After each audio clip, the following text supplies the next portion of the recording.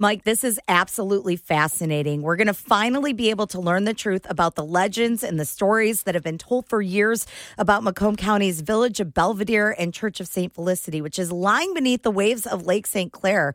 The Macomb County Planning and Economic Development has a new grant-funded documentary called Hidden History of Lake St. Clair. And to tell us more about how we can check out that documentary and the fascinating discovery itself is Gerard Santoro, the Program Director of Park and Natural Resources, Macomb County Planning Department. Good morning, Gerard. Good morning, Renee. Thank you. And so, Gerard, I mean, when I heard that there's a whole hidden settlement underneath the water and there's a whole church underneath the water in Lake St. Clair, what kind of secrets really lurk underneath the surface? Well, you're not the first one to ask that, that's for sure.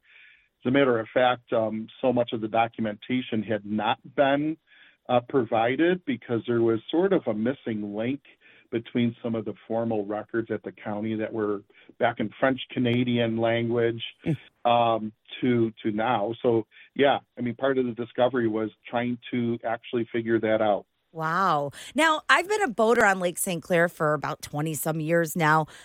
I'm trying to just figure out where exactly this is located.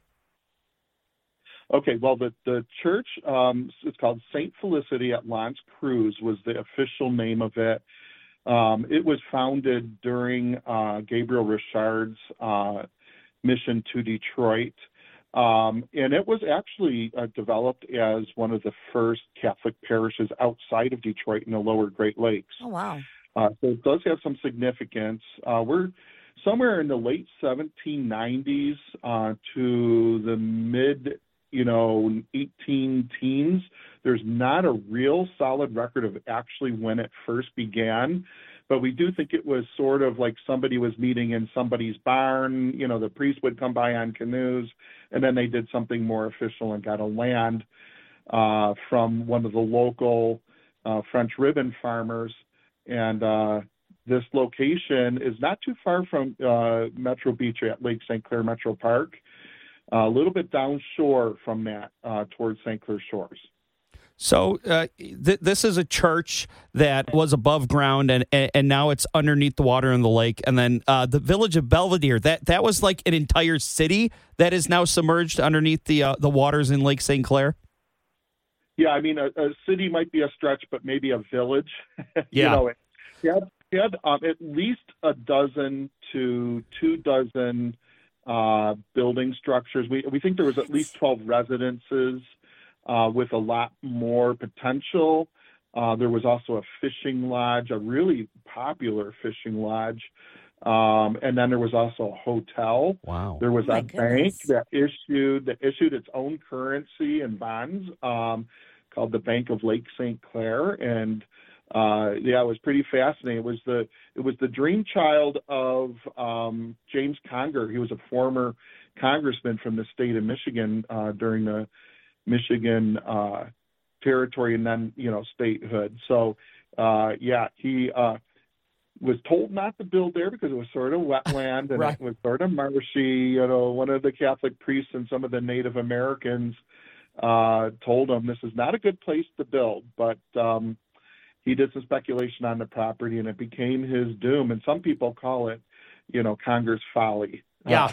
Sort of jokingly now. Yeah, I mean, talk about I told you so. But that leads to my next question.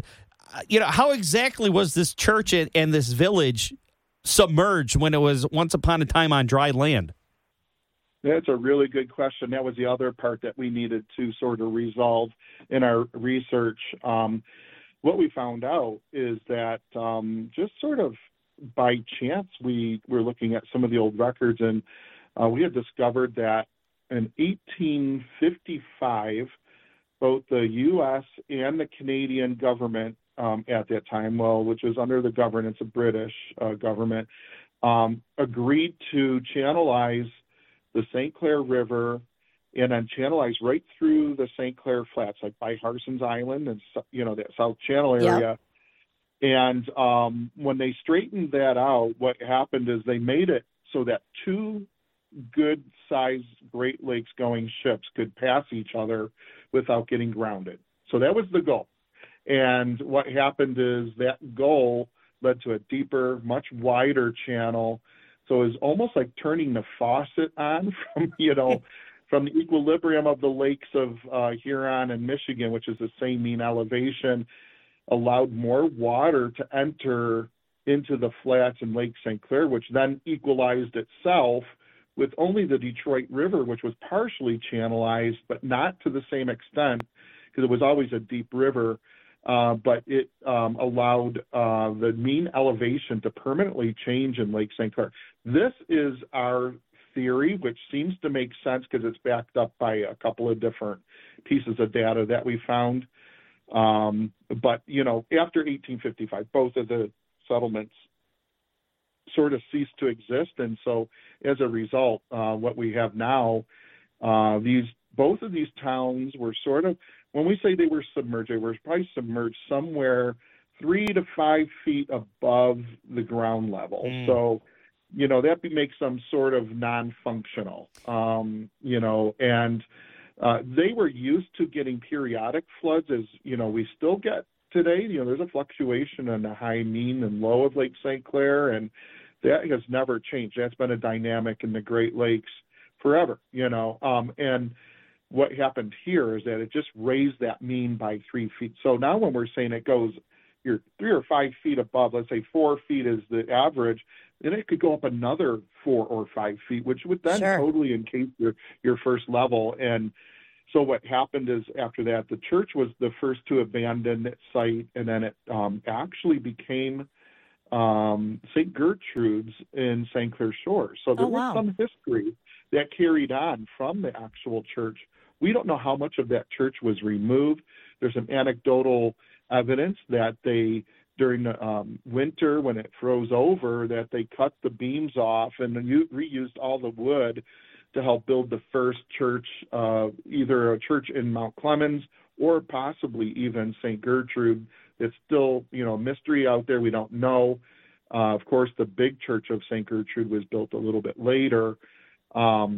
But then, Belvedere remained. Part of it remained because it was really close to what's now called North River Road. Still there, still above water. The actual hotel remained sort of intact because it was a little bit higher than the rest of the town. And there was a little area called Grassy Island. Yep. Right up into the 1960s, Grassy Island was still above water, generally speaking, but the pressure of the water that would inundate it, and then this additional water that has been coming through, sort of pushed down in these marshy areas and compacted them even further.